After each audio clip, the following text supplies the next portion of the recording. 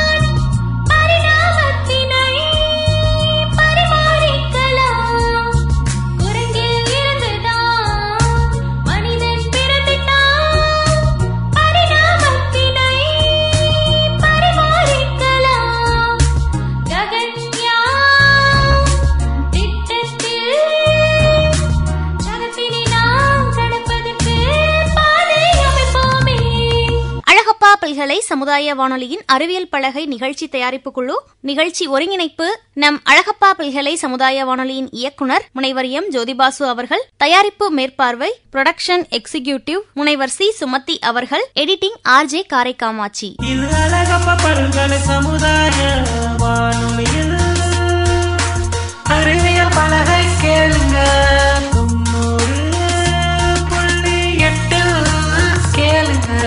பாடலின் இசையமைப்பாளர் பா. தியாகராஜன் மற்றும் பாடலாசிரியர் கவிஞர் கார்த்திக். பாடலின் பின்னணி பாடகர்கள் டி. மோனிகா மற்றும் மாஸ்டர் ஜானவ் சிந்தன் அவர்கள். விஞ்ஞானியாகலாம் நாமும் அறிவியல் பலகையினாலே. அழகப்பா பல்கலை சமுதாய வானொலி வாயிலாக அறிவியல் பலகை நிகழ்ச்சியை கேட்டு ரசிக்கும் நேயர்களுக்கு அன்பான வணக்கங்கள். வானத்தில் ஏறி சந்திரமண்டல வாசலை தொடலாமா அப்படின்னு பாடினாரு நம்ம கவியரசர் கண்ணதாசன். சந்திரமண்டலத்தோட வாசலை மனிதன் தொட்டு பார்த்தாலும் விண்வெளி பயணம் என்பது தொடர்ந்து ஆராய்ச்சியும் முயற்சியும் நடந்துகிட்டே தாங்க இருக்கு. அதுல நம்ம இந்தியாவோட ISROவும் தொடர்ந்து பல சாதனைகளை நிகழ்த்தி இருக்காங்க. அதோட அடுத்த கட்டமாக ககன்யான் என்ற மனிதர்களை விண்வெளிக்கு அனுப்பக்கூடிய திட்டம் கூடிய சீக்கிரமா நிகழப்போகுது. நம்ம அறிவியல் பலகையோட இந்த நிகழ்ச்சியில விண்வெளி பயணம் தொடர்பான பல சுவாரஸ்யமான தகவல்களை அடுத்தடுத்த நிகழ்ச்சிகள்ல ககன்யான் திட்டம் பற்றியும் தெரிஞ்சுக்கலாம் வாங்க. இது அழகப்பா பல்கலை சமுதாய வானொலியில் அறிவியல் பலகை கேளுங்க.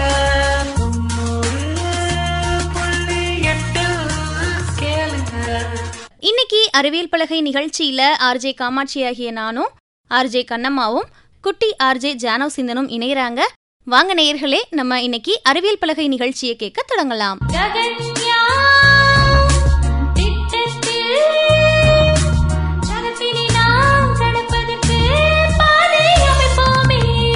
ஹே ஜானவ், என்னடா ஸ்கூல் விட்டு வந்துட்டியா? இன்னைக்கு எப்படி போச்சு உனக்கு ஸ்கூல்லாம்? ஏன் ஒரு மாதிரி சோகமா இருக்க? அது ஒன்றும் இல்லைக்கா, எங்கள் ஸ்கூலில் நாளைக்கு எல்லாரையும் ஃபேன்சி ட்ரெஸ் போட்டுட்டு வர சொல்லியிருக்காங்க. அதுதான் என்ன போடுறதுன்னு தெரியாமல் யோசிச்சுக்கிட்டு இருக்கேன். அட என்னடா தம்பி, இதுக்கா நீ சோகமா இருக்க? பேசாம நீ பாரதியார் வேஷம் போடுறியா? நான் உனக்கு பாரதியார் பாட்டெல்லாம் கூட சொல்லித்தரேன். அட என்னக்கா, போன வருஷமே நான் பாரதியார் வேஷம் போட்டுட்டேன். நான் கூட அதில் அச்சமில்லை அச்சமில்லை அச்சம் என்பதில்லையே பாட்டு பாடி ஃபர்ஸ்ட் ப்ரைஸ் வாங்கினேன்க்கா. வாவ், சூப்பர்டா குட்டி. அப்போ பாரதியார் வேஷம் போட்டுட்டீங்கன்னா பேசாம இந்த வருஷத்துக்கு வேணா விவேகானந்தர் இல்ல அம்பேத்கர், காந்தி, நேரு இவங்கள யாராவது ஒருத்தவங்க வேஷம் போடுறியாடா? அதான்க்கா நான் சொன்னேன். ஆனா அம்மா வீட்டில் இதெல்லாம் வேற யாராவது போடுவாங்கன்னு சொல்றாங்க. ஏதாவது வித்தியாசமா யாருமே போடாத வேஷம் போடணும்க்கா. அப்படி ஏதாவது உங்களுக்கு தெரிஞ்சா சொல்றீங்களா? என்னது வித்தியாசமாவா? எனக்கும் ஒன்றும் தெரியலையடா தம்பி. சரி இரு, நம்ம கண்ணம்மா வர நேரம் தான் இது. நம்ம கண்ணம்மா வந்துட்டோன்னே நம்ம கண்ணம்மா கிட்டே கேட்கலாம் என்ன வேஷம் போடலான்ட்டு. இங்கே பாரு ஜானவ், சொல்லி வாய மூடல, அதுக்குள்ளேயும் நம்ம கண்ணம்மாவே வந்து நிற்கிறாங்க. வாங்க கண்ணம்மா. ஜானா வந்திருக்கானா இன்னைக்கு? என்னடா ஸ்கூல் முடிஞ்சு வந்துட்டியா? என்ன 2 பேரும் ரொம்ப சீரியஸாக ஏதோ டிஸ்கஸ் பண்ணிட்டு இருக்க மாதிரி இருந்துச்சு. அதை ஏன் கேட்குறீங்க கண்ணம்மா? எங்கள் ஸ்கூலில் நாளைக்கு ஃபேன்சி ட்ரெஸ் போட்டு வர சொல்லிட்டாங்க. அதான் என்ன போடுறது நானும் காமாட்சி அக்காவும் பேசிக்கிட்டு இருக்கோம். அதான் கண்ணம்மா, அவனுக்கு யாருமே போடாத வித்தியாசமான ட்ரெஸ் தான் போடணுமா நாளைக்கு காம்படிஷன்ல.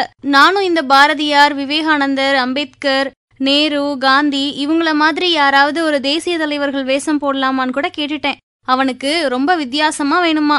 அப்ப என்ன வேஷம் தான் கண்ணம்மா போடுறது? அதை பத்தி உங்களுக்கு ஏதாவது தெரிஞ்சா சொல்றீங்களா? வித்தியாசமாவா? போடலாமே. ஏய் ஜானவ், நீ பேசாம அஸ்ட்ரோநாட் ஆயிடுறியா? அஸ்ட்ரோநாட்டா? அதுக்கு ட்ரெஸ்ஸுக்கு எங்க போறது? கண்ணம்மா, உங்க லிஸ்ட் பெருசால இருக்கு. இந்த ட்ரெஸ் நம்ம எப்படி வாங்குறது? நீங்க சொல்ற ட்ரெஸ் கூட இந்த ஒயிட்டா உடம்பெல்லாம் போட்டிருப்பாங்களே அந்த ட்ரெஸ்ஸை தானே சொல்றீங்க? அதேதான் காமாட்சி, விண்வெளி வீரர்கள்லாம் போட்டிருப்பாங்கல்ல அந்த அஸ்ட்ரோநாட் சூட் அல்லது ஸ்பேஸ் சூட். இது என்ன பிரமாதம், நம்மளே அது மாதிரி தயார் பண்ணிடலாம். என்ன ஜானவ்? என்னது நம்மளா? எப்படி கண்ணம்மா அது? அதுக்கு முதல்ல அதுல என்னெல்லாம் இருக்கணும்னு தெரியணுமே. நான் டிவியில ஆரஞ்சு கலர்ல கூட பார்த்துருக்கேன். கண்ணம்மா, எனக்கும் சொல்றீங்களா? இந்த ஸ்பேஸ் சூட் எப்படிதான் செய்யறாங்க, அதுல அப்படி என்னதான் ஸ்பெஷல் இருக்கும், அதை ஏன் அவங்க வியர் பண்றாங்க? கண்டிப்பா சொல்றேன். அந்த ஸ்பேஸ் சூட் அப்படிங்கிற அந்த விண்வெளி வீரர்கள் போடுற அந்த ஸ்பெஷல் சூட் இல்லாம அவங்கனால விண்வெளிக்கு போகவே முடியாது. விண்வெளியில அவங்கனால கொஞ்ச நேரம் கூட சர்வை பண்ண முடியாது. இப்போ ஜானவ் சொன்ன மாதிரி அதுல ஆரஞ்சு கலரும் இருக்கு, ஒயிட் கலர்லயும் நீங்க பார்த்திருப்பீங்க. அந்த ஆரஞ்சு கலர் சூட் எதுக்கு அப்படின்னா, அது அவங்க ஸ்பேஸ் கிராஃப்டுக்குள்ள இருக்கும்போது, அதாவது இப்ப இங்கேருந்து விண்வெளிக்கு அந்த ஸ்பேஸ் கிராஃப்ட் இருக்குல்ல, விண்வெளி களத்துல போறாங்க இல்லையா, விண்வெளிக்குள்ள அவங்க என்ட்ரு ஆகும்போது அந்த களத்துக்குள்ள போட்டிருக்கிறது அதை லான்ச் என்ட்ரி வெஹிக்கிள் அப்படின்னு சொல்லுவாங்க. அதாவது இங்கேருந்து விண்வெளிக்குள்ள போகும்போதும் அந்த ஸ்பேஸ் கிராஃப்டுக்குள்ள அவங்க அந்த ட்ரெஸ் போட்டு இருக்கணும். திரும்ப விண்வெளியிலேருந்து பூமிக்குள்ள திரும்புறாங்க இல்லையா, அப்ப அந்த பூமியோட வெளிக்குள்ள வரும்போதுமே அவங்க ஸ்பேஸ் கிராஃப்டுக்குள்ள அந்த ட்ரெஸ்ஸை போட்டு இருக்கணும். அதை தான் லான்ச் என்ட்ரி, அதாவது இங்கேருந்து விண்வெளிக்கு லான்ச் ஆகும்போது திரும்ப பூமிக்குள்ள என்ட்ரி ஆகும்போதும் அவங்க போட்டுக்குவாங்க. அந்த ட்ரெஸ் தான் ஜானவ் சொன்ன ஆரஞ்சு கலர் ட்ரெஸ். இது இல்லாம இன்னொன்னு இருக்கு. அது என்னன்னா EVA சூட் அப்படின்னு சொல்லுவாங்க. அது extravehicular activity. Extravehicular activity அப்படின்னு சொல்ற அந்த ஸ்பேஸ் கிராஃப்ட்லேருந்து விண்வெளிக்குள்ள அவங்க இறங்கி வெளியில ஒன்று விண்வெளியில போவாங்க, அல்லது இப்ப நிலா அல்லது செவ்வாய் கிரகம் ஏதோ வேற ஒரு இடத்துல இறங்கி நடக்கிறாங்க இல்லையா, அப்ப அந்த விண்வெளி களத்தை விட்டு வெளியில அவங்க போகும்போது போட்டுக்கக்கூடிய உடை. அந்த உடைய அந்த மாதிரி அந்த விண்வெளி களத்தை விட்டு வெளியில ஸ்பேஸ்க்குள்ள என்டர் ஆகிறத எக்ஸ்ட்ரா வெஹிகுலர் ஆக்டிவிட்டி அப்படின்னு சொல்றாங்க. அப்ப அவங்க போட்டுக்கக்கூடிய அந்த உடைய extravehicular activity mobility unit EMU அப்படின்னு சொல்றாங்க. அந்த உடைய அணிஞ்சிட்டு தான் அவங்க வெளியில போகணும். அப்போ ஸ்பேஸ் சூட்லயே 2 டைப் இருக்கா? நான் கூட ஒரு வீடியோல பார்த்தேன். ஆஸ்ட்ரோநாட் சுமிதா வில்லியம்ஸ் இருக்காங்களே, அவங்க கூட இது மாதிரி ஒரு ஆரஞ்சு கலர் சூட் தான் போட்டிருந்தாங்க. ஆமா கண்ணம்மா, நம்ம ஏன் இந்த ஜீன்ஸ் டிஷர்ட்லாம் போட்டுட்டு ஸ்பேஸ்க்கு போகக்கூடாதா? இந்த மாதிரி ஸ்பெஷல் யூனிஃபார்ம் ஏன் போடணும்? என்ன ஜானவ் கேக்குற? அது என்ன உன் ஸ்கூல் யூனிஃபார்மா? அந்த ஸ்பேஸ் சூட் இல்லாம நம்ம உயிரோட இருக்க முடியாதுடா அங்கெல்லாம் போனா. கண்ணம்மா, நான் சொல்றது சரிதானே? ஆமா ஜானவ், நீ நினைக்கிற மாதிரி கேஷுவலா ஜீன்ஸ் டிஷர்ட் கூலிங் கிளாஸ்னு போகலாம் முடியாது. நம்ம ஸ்பேஸ்க்கு போகணும்னா ஸ்பேஸ்ல ரொம்ப வெப்பமாவும் இருக்கும், கடும் குளிராவும் இருக்கும். அது எந்த இடத்துல எந்த பகுதியில நம்ம இருக்கிறோமோ அதை பொறுத்து இருக்கும். இப்போ நம்ம சூரியன் இருக்கிற பக்கமா இருந்தோம் அப்படின்னா 120 டிகிரி செல்சியஸ், அதாவது 250 டிகிரி ஃபாரன்ஹீட் வெப்பநிலை ஸ்பேஸ்ல இருக்கும். அந்த விண்வெளியில. இப்ப நம்ம சூரியன் இருக்கிற பக்கமா விண்வெளியில இருந்தோம் அப்படின்னா அங்க வெப்பநிலை எவ்வளவு இருக்கும் தெரியுமா? 120 டிகிரி செல்சியஸ், அதாவது 250 டிகிரி ஃபாரன்ஹீட் அளவுக்கு அதிக வெப்பமா இருக்கும். அதே நேரத்துல நம்ம சூரியனோட இன்னொரு பக்கத்துல இருக்கோம் அப்படின்னா அங்க -250 டிகிரி ஃபாரன்ஹீட் அல்லது -156 டிகிரி செல்சியஸ் அளவுக்கு கடும் குளிரா இருக்கும். ஸோ இந்த வெப்பநிலையெல்லாம் நம்ம தாங்கணும் அப்படின்னா அதுக்காகவே வடிவமைக்கப்பட்ட இந்த ஸ்பேஸ் சூட்ஸ்லாம் நம்ம போட்டிருக்கணும். காமாட்சி சொன்ன மாதிரி விண்வெளியில நம்ம ஸ்பேஸ் சூட் இல்லாம இருக்கோம் அப்படின்னா 15 நொடிகளுக்கு மேல நம்மளால உயிரோடையே இருக்க முடியாது. நம்ம உடம்பு அங்க அப்படியே ப்ரெஷர்னால ஊதி, அதுக்கப்புறம் அங்க நம்ம உடம்பு ப்ரெஷர்னால ஊதிரும். அதுக்கப்புறம் நம்மளால சுவாசிக்கவோ உயிரோட இருக்கவோ கூட முடியாம போயிரும். அதனால அந்த ஸ்பேஸ் சூட் உள்ளேயே நம்ம சுவாசிக்கிறதுக்கு தேவையான ஆக்சிஜன் இருக்கும். நம்மளோட உடம்பு வெப்பநிலையை மெயின்டைன் பண்றதுக்காக குளிர்விக்கக்கூடிய கருவிகள் இருக்கும். அதுக்கப்புறம் நம்மளுடைய உயிர்காக்கும் கருவிகள், லைஃப் சப்போர்ட் சிஸ்டம், அதெல்லாமே கனெக்ட் பண்ணியிருக்கோம். நம்ம அங்கிருந்து அந்த உள்ள ஸ்பேஸ் கிராஃப்டை விட்டு வெளியில போயிட்டோம், விண்வெளிக்குள்ள போயிட்டோம்னா ஸ்பேஸ் கிராஃப்ட் உள்ள இருக்கிறவங்களோட கம்யூனிகேட் பண்றதுக்கும், அதே நேரத்துல இப்ப நம்ம ஸ்பேஸ் கிராஃப்ட்ல இருக்கோம் அப்படின்னா கூட அங்கிருந்து பூமியில இருக்கிற கட்டுப்பாட்டு அறையில இருக்கக்கூடிய மற்ற விஞ்ஞானிகளோட நம்ம தொடர்பு கொள்ளக்கூடிய எல்லா லைஃப் சப்போர்ட் சிஸ்டமும் அதுல இருக்கும். அது மட்டும் இல்லாம இப்ப விண்வெளியில நம்ம நடந்து வெளியில போறோம் அப்படின்னா விண்வெளியில இருக்கக்கூடிய ஸ்பேஸ் டெப்ரீஸ் அப்படின்னு சொல்ற விண்வெளி தூசுகள், அங்க ஏற்கனவே காலாவதி ஆகி போய் உடைஞ்சு போய் இருக்கக்கூடிய பிற விண்வெளி கலங்களோட உடைந்த பாகங்களோ அல்லது இந்த வால் நட்சத்திரங்கள் அதோட பாகங்கள், விண்கற்கள், இது மாதிரி ஏதாவது ரொம்ப சின்ன துகளா இருந்தா கூட அது வரக்கூடிய வேகம் 27,000 km/h அந்த வேகத்துல வந்துகிட்டு இருக்கும். அது நம்ம மேல லேசா பட்டுச்சுன்னா கூட அது மிகப்பெரிய பாதிப்பை ஏற்படுத்தும். அதையெல்லாம் தாங்குற அளவுக்கு பங்க்சர் ப்ரூஃபா அந்த விண்வெளி உடை இருக்கும்.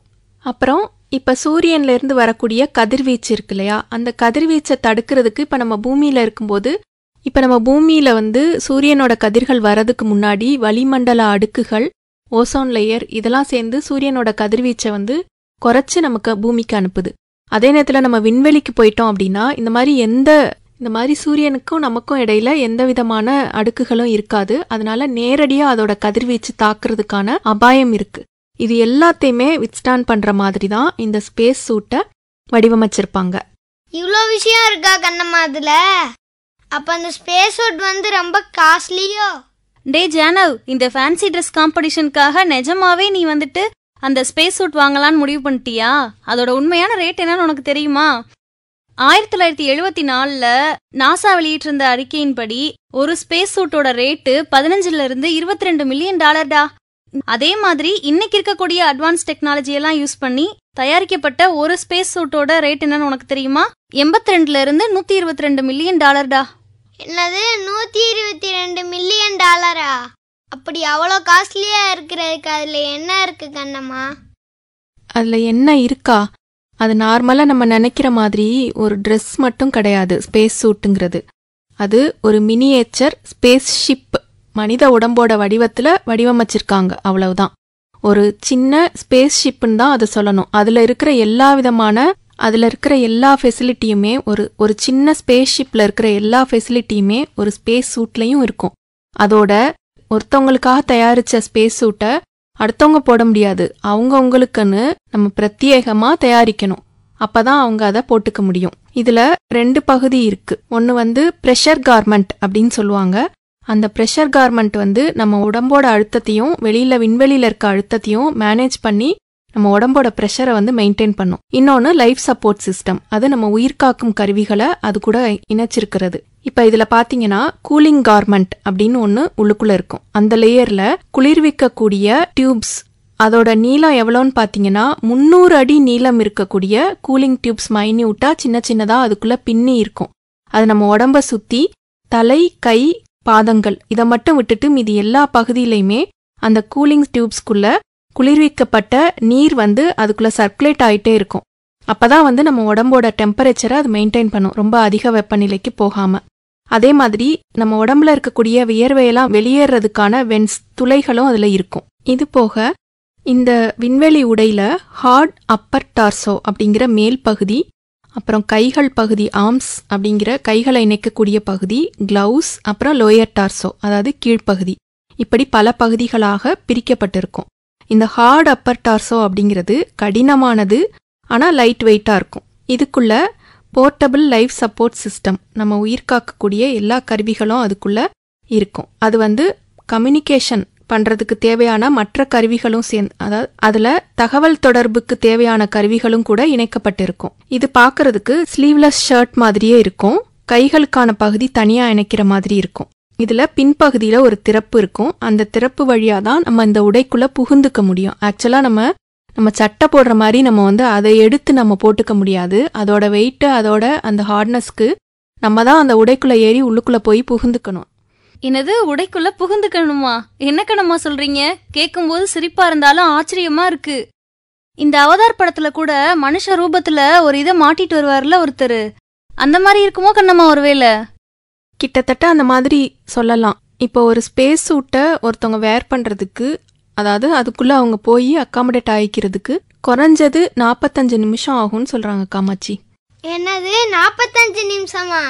அதே போல் அதில் வந்து ஒரு ஹெல்மெட் மாதிரி போட்டிருக்காங்க இல்லையா, அதுக்குள்ளே மைக்கு, இயர்ஃபோன் அதெல்லாம் கனெக்ட் ஆகியிருக்கும். அதை வச்சு அவங்க இப்போ ஸ்பேஸ் கிராஃப்டில் இருந்தாங்கன்னா அங்கேருந்து பூமியில் இருக்கிறவங்களோட தகவல் தொடர்பு கொடுக்க முடியும். இப்போ ஸ்பேஸ் கிராஃப்டை விட்டு அவங்க வெளியில் விண்வெளியில் இறங்கி நடக்கிறாங்க அப்படின்னா அப்போ வந்து அவங்க என்ன பண்ணுவாங்க, அந்த ஸ்பேஸ் கிராஃப்டில் இருக்கிறவங்க கூடயோ அல்லது பூமியில் இருக்கவங்க கூடயோ என்ன தேவையான தகவல் தொடர்பு தேவையோ அதை அவங்க வந்து யூஸ் பண்ணிக்குவாங்க. அப்புறம் அந்த கிரிக்கெட் விளையாடுற மாதிரி கிளவுஸ் எல்லாம் கூட போட்டிருப்பாங்களே? ஆமாம், அந்த கிளவுஸ் வந்து சாதாரணமாக வெறும் கிளவுஸ் கிடையாது. அதில் வந்து இப்போ ஸ்பேஸில் இருக்கும்போது அந்த விரல்களில் தான் வந்து அதிகமாக வந்து குளிருக்கு வந்து எக்ஸ்போஸ் ஆகக்கூடிய வாய்ப்பு இருக்குது. அதனால அதுக்குன்னு தனியாக ஹீட்டர்ஸ் இருக்கும். அந்த விரல்களை வந்து வெதுவெதுப்பாக வச்சிருக்கிறதுக்காக அதில் ஹீட்டர்ஸ் இருக்கும். அதே நேரத்தில் அப்போ அப்படி ரொம்ப ஹெவியாக இருந்தால் விரலை நீட்டி மடக்க முடியாமல் மாதிரி இருந்தால் அவங்களால எந்த வேலையும் பண்ண முடியாது. அதனால கருவிகளையெல்லாம் டூல்ஸ் எல்லாம் கையாளுற மாதிரியாகவும் அதுக்கு ஏதுவாகவும் வந்து அது வடிவமைக்கப்பட்டிருக்கும் அந்த கிளவுஸ் ஆனது. இது போக அந்த லோயர் டார்சோ அப்படிங்கிற கீழ்ப்பகுதி, அந்த பகுதியில் பேண்ட் மாதிரியான உடையும் அதோட பூட்ஸும் கனெக்ட் பண்ணியிருக்கும். இது ரெண்டையும் சேர்த்து அந்த மேல் பகுதி, அந்த உடையோடைய மேல் பகுதியையும் இந்த கீழே இருக்கிற லோயர் டார்சோ ரெண்டையும் சேர்த்து இணைக்கிற மாதிரி ஒரு மெட்டல் சீல் மாதிரி ஒரு பகுதி இருக்கும். அது தனியாக அட்டாச் பண்ணியிருப்பாங்க. அப்போ தான் அவங்களால உடம்ப வளைக்கவோ திரும்பவோ குனிஞ்சு நிமிரவோ முடியும். இப்போ முதல்ல அந்த அப்போலோ விண்கலத்தில் போனாங்க இல்லையா, அவங்க வந்து மூன் வாக் அப்படின்னு சொல்லிட்டு நிலாவில் நடந்தாங்க பார்த்தீங்களா. அவங்க நார்மலாக நடக்க முடியல, அதை வந்து பன்னி ஹாப் அப்படின்னு சொல்கிறாங்க. முயல் மாதிரி தாவி தாவி தான் அவங்க போனாங்களாம். ஆனால் இன்னைக்கு இருக்கிற டெக்னாலஜி படி இப்போ அதில் இருக்கக்கூடிய பகுதிகள் வடிவமைக்கப்பட்டிருக்கிறதுனால ஓரளவு நம்மளால நடக்க முடியும். இந்த உடையை அணிஞ்சுக்கிட்டு ஓரளவு நம்மளால நடக்க முடியும். அப்ப ஜானவ், உனக்கும் இந்த அப்போலோ மாடல் இருக்குல்ல, இந்த முயல் மாதிரி தாவி போறது, அதே உனக்கும் செய்ய சொல்லிடலாம். சரியா? நீயும் முயல் மாதிரியே தாவி தாவி போ. ஜானவ் ஸ்கூல் லீவ்ல நம்ம ரேடியோல வந்து குட்டி ஆர்ஜேவா வந்து நிறைய ப்ரோக்ராம் பண்ணால, அதே மாதிரி பேசாம ஒரு குட்டி ஆஸ்ட்ரோநாட்டா சேர்த்துக்குங்கன்னு சொல்லி ககன்யான் திட்டத்துல சேர்த்து விட்டுருவோமா? காமாட்சி அக்கா, நம்ம கண்ணம்மா சொன்னதுன்னா கேட்டோன்னு எனக்கு ஆஸ்ட்ரோநாட் ஆகணும்னு ஆசையா இருக்கு. அப்ப ஜானவ நம்ம ககன்யான் திட்டத்துல போற குரூவோட சேர்த்து அனுப்பி விட்டுற வேண்டியதான் ஸ்பேஸ்க்கு. என்ன ஜானவ், போறியா? ககன்யானா? அது என்னது கண்ணம்மா? 2018 இந்தியாவோட சுதந்திர தின விழாவில் உரையாற்றின பிரதமர் இந்த திட்டத்தை அறிவிச்சாங்க. இந்த திட்டத்து மூலமா இந்தியாவில் உருவாகக்கூடிய உள்நாட்டு தொழில்நுட்பத்தின் மூலமா இந்திய விண்வெளி வீரர்களை விண்வெளிக்கு அனுப்பக்கூடிய திட்டம் தான் இது. இந்த திட்டம் நடந்துச்சுன்னா விண்வெளிக்கு மனுஷங்களை அனுப்புன 4வது நாடா இந்தியா இருக்கும். மீதி 3 நாடு என்னன்னு தெரியுமா ஜானவ்? எனக்கு தெரியும், அமெரிக்கா. இன்னொரு நாடு ரஷ்யா தானே கண்ணம்மா? அப்ப 3வது நாடு எது? நான் சொல்றேன், சீனா தான் அது. Very good. ஆமா, இதுவரைக்கும் விண்வெளிக்கு மனுஷங்களை அனுப்புன 3 நாடுகள் வந்து யுஎஸ், அதாவது அமெரிக்கா, ரஷ்யா மற்றும் சீனா 3 நாடுகள் தான். இந்த நாடுகளோட வரிசையில் இந்தியாவும் கூடிய சீக்கிரம் இந்த ககன்யான் திட்டத்து மூலமாக இணைய போகுது அப்படிங்கிறதான் இதோட சிறப்பு. நான் வளர்ந்து பெரியவன் ஆனோன்னா அஸ்ட்ரோனட் ஆகணும்னா என்ன படிக்கணும்? பொதுவாக இந்த விண்வெளி பயணத்துக்கு போகக்கூடிய இந்த குழுவை தேர்ந்தெடுக்கும் போது விமானப்படையில் பயிற்சி பெற்ற வீரர்களை தான் வந்து தேர்ந்தெடுக்கிறாங்க. நம்ம ககன்யான் திட்டத்துக்கு கூட இந்தியாவுடைய ISRO, அதாவது இந்தியன் ஸ்பேஸ் ரிசர்ச் ஆர்கனைசேஷன் இருக்காங்க இல்லையா, அவங்க வந்து இது மாதிரி 3 விமானப்படை வீரர்களை தான் தேர்ந்தெடுத்து அவங்களுக்கு பயிற்சி கொடுத்துக்கிட்டு இருக்காங்க. ஏன்னா அவங்களுக்கு தான் வந்து விமானத்தை இயக்குறதுக்கும் விண்வெளியில, அதாவது வானவெளியில பறக்கிறதுக்கும் அது மூலமா விண்வெளி பயிற்சியை மேற்கொள்றது இன்னும் எளிமையா இருக்கும் அப்படிங்கிறதுனால அவங்கள தான் தேர்ந்தெடுக்கிறாங்க. அப்ப நீ முதல்ல என்ன பண்ணணும் அப்படின்னா பைலட்டுக்கான ட்ரைனிங் அதை தான் நீ படிக்கணும். அப்ப அங்கே என்னென்ன ட்ரைனிங்லாம் கொடுப்பாங்க கண்ணம்மா? இதுக்கான ட்ரைனிங்கை பெங்களூரில் இருக்கிற அஸ்ட்ரோனாட் ட்ரைனிங் ஃபெசிலிட்டி அங்கே தான் வந்து கொடுக்குறாங்க. முதலாவது அதில் உடல் தகுதி பயிற்சிகள், தொழில்நுட்ப பயிற்சிகள், விமானம் சார்ந்த வானவெளி விண்வெளிக்களம் அதனுடைய தொழில்நுட்பங்கள் அது சார்ந்த பயிற்சிகள், மருத்துவ பயிற்சிகள், அப்புறம் அந்த ஃப்ளைட் சூட்டுங்கிற அந்த விண்வெளியில் போட்டுக்கிற அந்த இப்போ நம்ம இவ்வளோ நேரம் பேசணும் இல்லையா அந்த ஸ்பேஸ் சூட்டு, அதை அணிஞ்சு அதுக்குள்ளே இருக்கக்கூடிய தொழில்நுட்பங்களை பயன்படுத்துறதுக்கும் இயக்குறதுக்கும் அதுக்குள்ளே இருந்து அவங்க இயங்குறதுக்குமான பயிற்சிகள், புவியீர்ப்பு விசை இல்லாத அந்த விண்வெளியில் இயங்குறதுக்கான அந்த பயிற்சிகள், விண்வெளி களத்துக்குள்ளே இருக்கும்போதே வந்து அவங்க வந்து புவியீர்ப்பு விசை இல்லாமல் தான் இருக்கும், அதுக்குள்ளே அவங்க வந்து மூவ் பண்ணுறதுக்கு அதில் இருக்கிறதுக்கே வந்து ரொம்ப நாள் வந்து அவங்க பயிற்சி எடுத்துக்கணும். இது போக பல பயிற்சிகள் யோகா கூட வந்து அவங்களுக்கு கொடுக்கறதா ISROவோட தலைவர் சோம்நாத் அவர்கள் ஒரு பேட்டியில் சொல்லியிருந்தாங்க. ஆமா கண்ணம்மா, அவரோட பேட்டியை 2 நாளைக்கு முன்னாடி நான் நியூஸ் பேப்பர்ல கூட பார்த்தேன். அவங்க சாப்பிடக்கூடிய உணவு வகைகள் பத்தி கூட அவர் சொன்னாரு. அதுல வந்து இட்லிலாம் அவங்களுக்கு கிடையாதான். ஜானவ், நீ கூட ஸ்பேஸ்க்குலாம் போனீன்னா உனக்கு இட்லியும் சாம்பாரும் கூட கிடையாது. சரிக்கா மாச்சியக்கா, நாளைக்கு நான் ஃபேன்சி ட்ரெஸ்க்கு அஸ்ட்ரோனாட்டே போடுறேன். அதுக்கான ட்ரெஸ்ஸை நம்ம ரெடி பண்ணுவோமா? ஓ, ரெடி பண்ணலாமே. வாங்க வாங்க, அதுக்கான பொருள்லாம் என்னன்னு சேகரிப்போம். சரி கண்ணம்மா, தம்பிக்கும் நேரமாச்சு, நம்ம போய் அந்த ட்ரெஸ்ஸை ரெடி பண்ணுவோம். நீங்க இன்னொரு நாள் வந்து ககன்யான் பத்தி இன்னும் விரிவா சொல்றீங்களா? நாங்க மட்டும் இல்ல, நம்ம நேயர்களும் சேர்ந்து இதை பத்தி தெளிவா கேட்டு தெரிஞ்சுக்கிறோம். இந்த நிகழ்ச்சியோட தொடர்ச்சியை நம்ம அடுத்த பகுதியில் கேட்கலாம் நேயர்களே. இந்த நிகழ்ச்சியை கேட்டு ரசித்த அனைத்து நேயர்களுக்குமே நம்ம அழகப்பா பல்கலை சமுதாய வானொலியின் சார்பாக நன்றிகள்.